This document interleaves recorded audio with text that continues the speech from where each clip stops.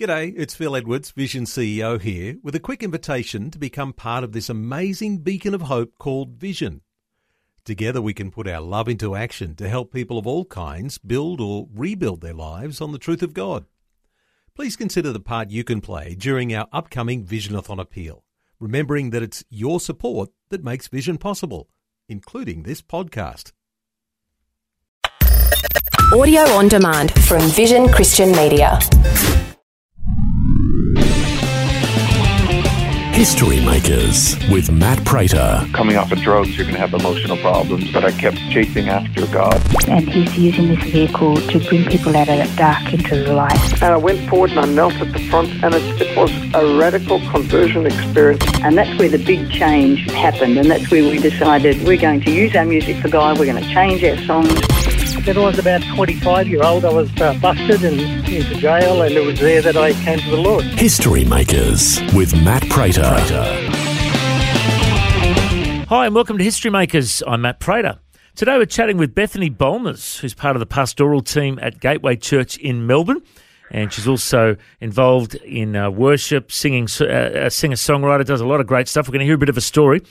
Welcome along, Bethany. Let's hear a bit of your story. Whereabouts were you born and raised? Thanks for having me, Matt.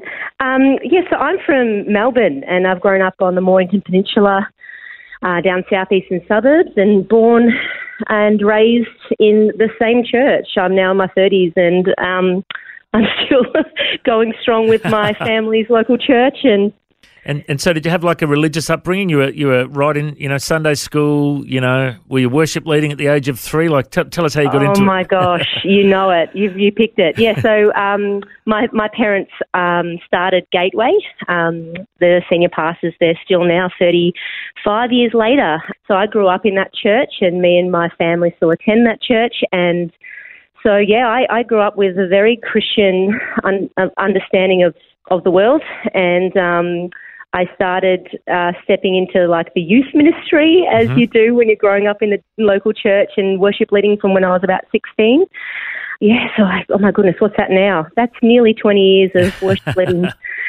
I just didn't leave it. So, yeah, that's my story. So I'm always curious to know, so growing up, as a pastor's kid, you obviously go to everything as a kid, but was there your life spoken about it every preaching moment? That's right. That's right. And was there a moment where you went, "Yep, that's when I crossed the line of faith," or did you just always believe? I think it was a gradual unfolding for me, and I feel like there's a level of understanding you have that's such a blessing when you grow up in the house of God. But then life experience, you go through school, you go through uni, and it's the little moments where God just continues to reveal himself to you. And that was kind of my experience, where it went from, I'm doing this because I'm in a rhythm of what my family has set before me. It went from that kind of an experience to, I can't deny that God is present and real for me personally. You go through some difficulties, like I had some little classic rite of passage stuff, being bullied in high school, and that just really cemented my personal relationship and friendships with Jesus, that then set me up for, I guess, realising that this is beyond just my family's faith, and it's my personal faith. Tell us a bit about your career. Like, what did you do when you finished school? I always knew on some level that I would want to be involved in church, that I think God was talking to me from a very early age about being a pastor, but being a pastor's kid, I was like, I'm not sure about that. You have to convince me, God. But so I knew on some level I wanted to do that, but I was also really wanting to get some life experience and do something else before that. I thought, I'll do that when I'm older, So I went in after high school and studied professional communications and at uni, and then I went into PR and communications and did agency work. So I did communications for things like Disney and McDonald's, and then I finished that part of my career at the social enterprise Thank You. They do the hand soaps and the water. I don't know if you've heard of those guys. Yeah. amazing opportunity. That was a fun team to work with. So that was my experience, social media and PR for those kind of businesses. And then when I got called into ministry earlier than I thought, I was really excited to bring that skill set into church. So I'm curious to know a bit about your time with Thank You. So, people may have seen the water bottles and the hand sanitizer and things. That's run by a Christian guy. Tell us a bit about what they do. Yeah, so such an inspiring company to be a part of. So he, as a young man, felt really called to do something about the poverty and the injustice that he saw in the world, and they just basically created this product where you could be a part of changing the world and ending poverty just by purchasing everyday items. And they really fought for themselves. They were really young, and their whole story and trajectory of how they got their products into local supermarkets, commissioning the community through social media is really inspiring. So to be a part of that kind of energy was great, but more so what was really incredible is I think growing up in the church, you grow up around incredible leadership, and it's a real honour to, have great inspiring leaders over you every week.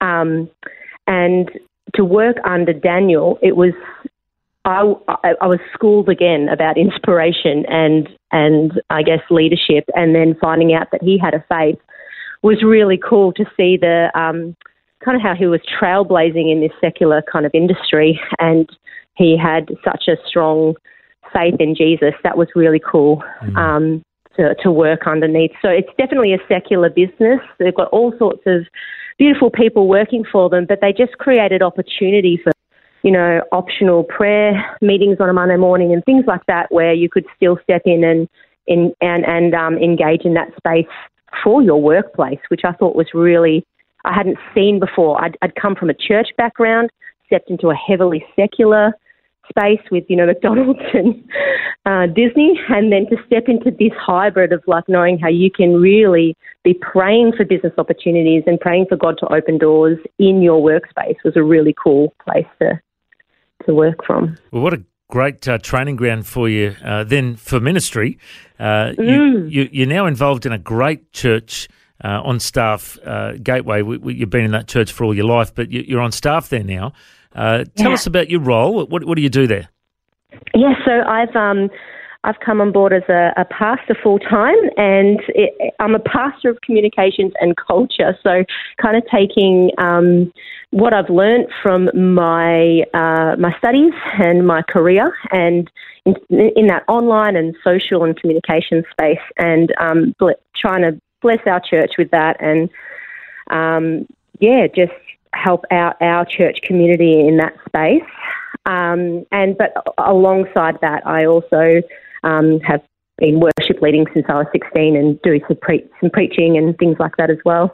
Now, I've interviewed your dad before, Rick Painter, and yes. He's. I remember him sharing something about, I think your mum has a rich heritage in her family line, family was in ministry or missions or something. What was your mum's background? Yeah, absolutely. So it's funny that my parents getting married was like a combo of two different worlds. My dad was the first generation Christian, and my mum has many generations of faith behind her. My great uncle wrote Joy to the World. So there's songwriting and faith heritage on my mother's side. So hang on. Joy to the World, like the Christmas Carol. Christmas Carol. Oh, my goodness. That is so cool.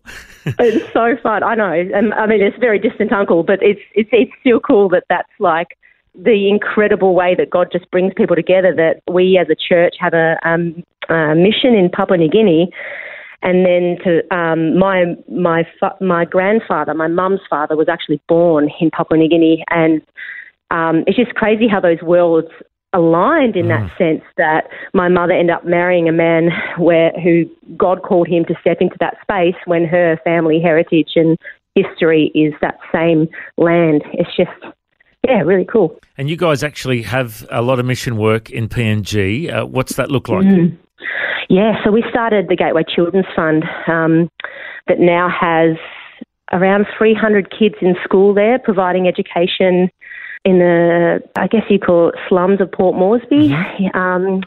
Education is a challenge over there, and as we all know, education equals opportunity. So Rick, my dad, connected with a local pastor many, many years ago over there, and he was like a peacekeeper in that space, and together they really started by planting churches and ministering to the community, and this was nearly 30 years ago now. And then from that space, you just start asking the community, what do you need, right? That's what our heart is as Christians, is how can we care for you? How can we help you?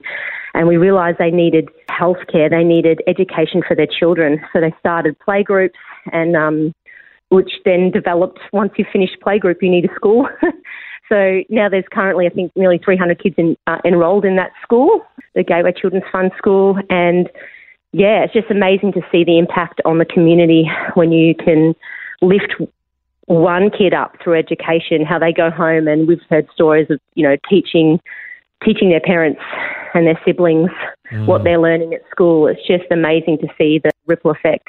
Yeah, that's wonderful. I'd had the privilege of visiting PNG a couple of years ago for some ministry, and it just changed my life. What a beautiful bunch of people up there. I went up to Goroka up in the... oh, yes. Yeah. We love Goroka. We had a church in Goroka for many years. Oh, beautiful. Yeah. Beautiful people, and hopefully I'll get back there one day. Now, the other thing for you that I'm curious about is your songwriting. So you guys have released a whole bunch of music over the years, Gateway Church. If people want to look it up, how do they find your music? Yeah, just type in Gateway Youth Music into Spotify, and you'll be able to find... There's a lot of different Gateway worships, I think, but Gateway Youth Music, you'll find our EPs that we've released over the years. And we're also Gateway Youth Music on social platforms. You'll be able to find us like Facebook and Instagram.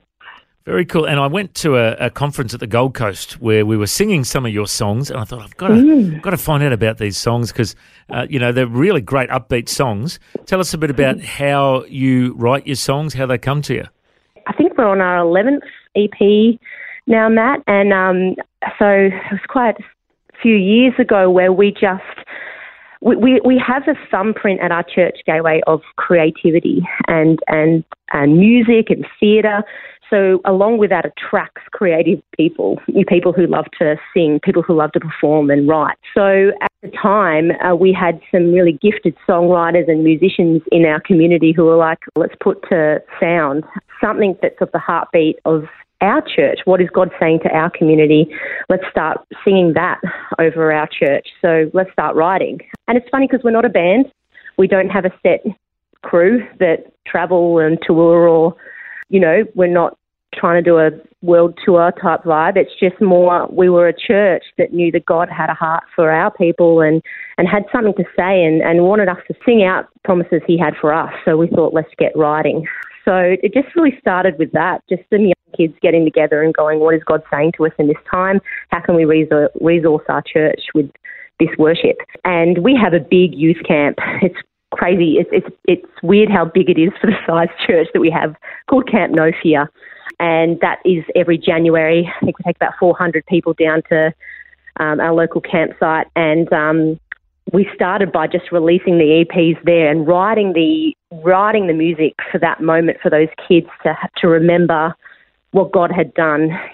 Because you know how amazing those youth camps can be for that pilgrimage of getting away from life, making friends, having a life change moment. We thought these songs could be something that could equip these kids and they could carry, the promises of God and that worship with them out of the camp into their schools and into their homes. And that's really where the heart of it started. And we just didn't stop. We just kept writing from year to year. And then now, 11 years on, we're still writing. Awesome. Well, it's such great music, and I encourage people to check out Gateway Youth Music on Spotify, and they can look up the Facebook page, Gateway Church Australia, see some of the worship clips there and the online church services you've uploaded too. There's lots of good stuff there. And you do a lot of musicals and stuff as well. What kind of musicals have you done over the years? Oh, my goodness. Yeah, we're a bit strange in that sense. We love to do just we do beautiful Christmassy shows and things like that too, but my mother is a arts teacher background that has now come on board alongside my father in the church and is the worship pastor.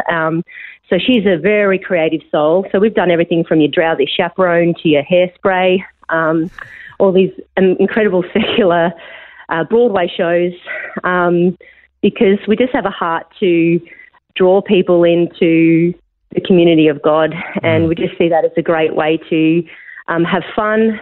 And also the community, I've seen the biggest impact on those who are involved in the shows too, the family that it creates for people who hasn't stepped inside a church before, but are encouraged and built up and a part of putting on a show like Drowsy Chaperone. And then they go, hey, these people, I've never been a part of a theatre show that's this encouraging or uplifting, and they end up checking out what we're about. And that's the exciting thing for us, is how we can open doors for people. I think Marcy calls it telling stories of redemption that really open doors, for people in the faith. Wonderful. Well, it's so good to hear of a creative church like yours, putting on musicals and producing albums. And I know you do lots of great stuff at your church. It's a great church, Gateway Church in Melbourne. And if people want to search up, they can find the website, gateway.asn.au. Is that the best website? Yeah, perfect. Yep, they can check that out. Also on Facebook, and they can look them up on Spotify and all those things too. Thanks, Matt. We'll chat soon. It is so good to hear your story today, Bethany. I reckon you're a history maker. Thanks so much for joining us. If you'd like to hear this conversation again, listen online anytime at historymakersradio.com. There you'll also find links to all of our social media channels, and you can subscribe to our iTunes podcast. History Makers is a faith-based ministry, and we want to thank everyone for their generous support.